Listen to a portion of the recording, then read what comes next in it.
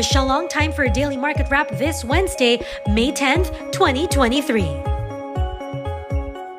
Philippine shares extended their climb on Wednesday, while most regional peers pulled back as investors brace for a crucial inflation report from the U.S., which comes out after trading hours.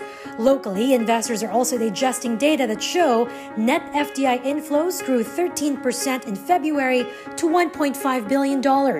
Also on tap, more earnings numbers while waiting for the Bangko Central's next monetary board meeting on May 18th. I would be very cautious to start cutting because look what happened to the RBA, just as an example.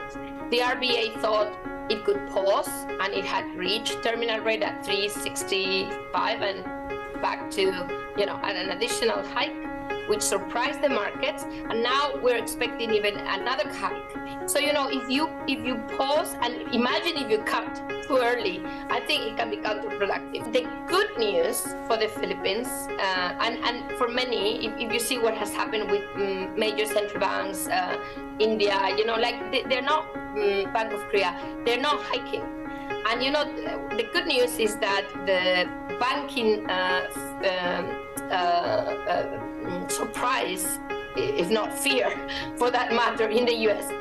kind of put a little bit the brakes on the idea that we could go very far with hikes, and even in Asia, in my view. So the good news is we can actually think of pausing without major problems. For the day, the PSE index was up by 0.5% to close at 66.58, value turnover reaching 4.6 billion pesos. The positive showing comes ahead of the release of the first quarter GDP data on Thursday. Judging by the revenue growth of DPSA companies that have reported earnings and as well as the earnings, I'm looking at a very nice GDP, positive surprise, nice GDP number. Really? Like close to 6% or okay. 6%, around 6%. And if it does overshoot, we could have like 6.5%. In corporate stories, SM Investments reports a good start to the year, with bottom line growing 33% to 17.3 billion pesos. BDO, which contributes nearly half to the group's earnings, enjoying a 41% growth, SM Prime 27%, and SM Retail by 51%. The group says it is well positioned to continue to grow despite macroeconomic uncertainties while pushing ahead with its regional expansion plans.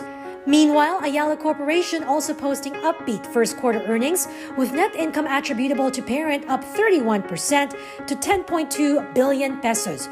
President Cesar Consing says the constructive outlook for the year remains intact, with a goal of ending the year with profits exceeding pre-COVID levels. And Solar Casino operator Bloomberry grew its first quarter earnings nearly 5 times to 3 billion pesos, already exceeding pre-pandemic levels, as all segments from VIP rolling chip volumes, mass table drop, and slot coin-in posting strong growth. Enrique Razon's Gaming Play says growth continues to be supported by strong domestic demand and an increasing participation of international patrons. Still in the earnings stream, Shell Pilipinas posted a net loss of 300 million pesos in the January to March period, dragged by a 1.1 billion peso inventory holding loss arising from the fall in oil prices. Without this, core income would have gone up 45% to 800 million pesos as sales volumes rose 8%. Petron also taking a hit from mark-to-market valuation of its commodity hedges, reporting a 6% dip in earnings. Sales volumes actually rose 11% to 28.6 million barrels, supported by higher demand from the aviation industry, helping offset the 16% drop in crude prices. And Jollibee posts an 11% slide in first quarter earnings to 2.1 billion pesos amid an increase in cost of inventory due to higher raw material and supply chain costs.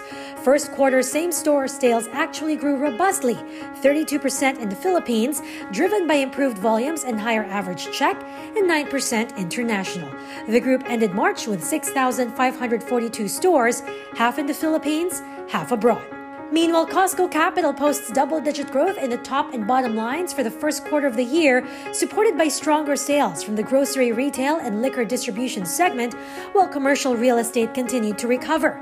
The investment holding company of Tycoon Lucio adds its specialty retail segment also generated strong sales from sustained economic recovery and easing of restrictions, most especially the return of face-to-face classes. In other news, DMCI Holdings, the holding company for Semirara Mining Power and Maynilad, posts a 32% drop in first quarter earnings, mainly due to high base effect. Remember, the group posted its best ever quarterly profit during the same period last year. Meanwhile, revenues also cut by a quarter due to lower commodity shipments, easing coal prices, reduced construction accomplishments, and fewer real estate accounts that qualified for revenue recognition. And Megaworld returns to pre-pandemic levels, posting a 30% growth in Q1 earnings to 4.6 billion pesos. Real estate sales up 17%, driven by higher completion rate, while residential pre-sales surged 71% to hit 39.6 billion, amid renewed demand, especially for projects in McKinley West and Uptown Bonifacio in Taguig. Leasing revenues, on the other hand, grew 18%, led by the performance of the mall segment.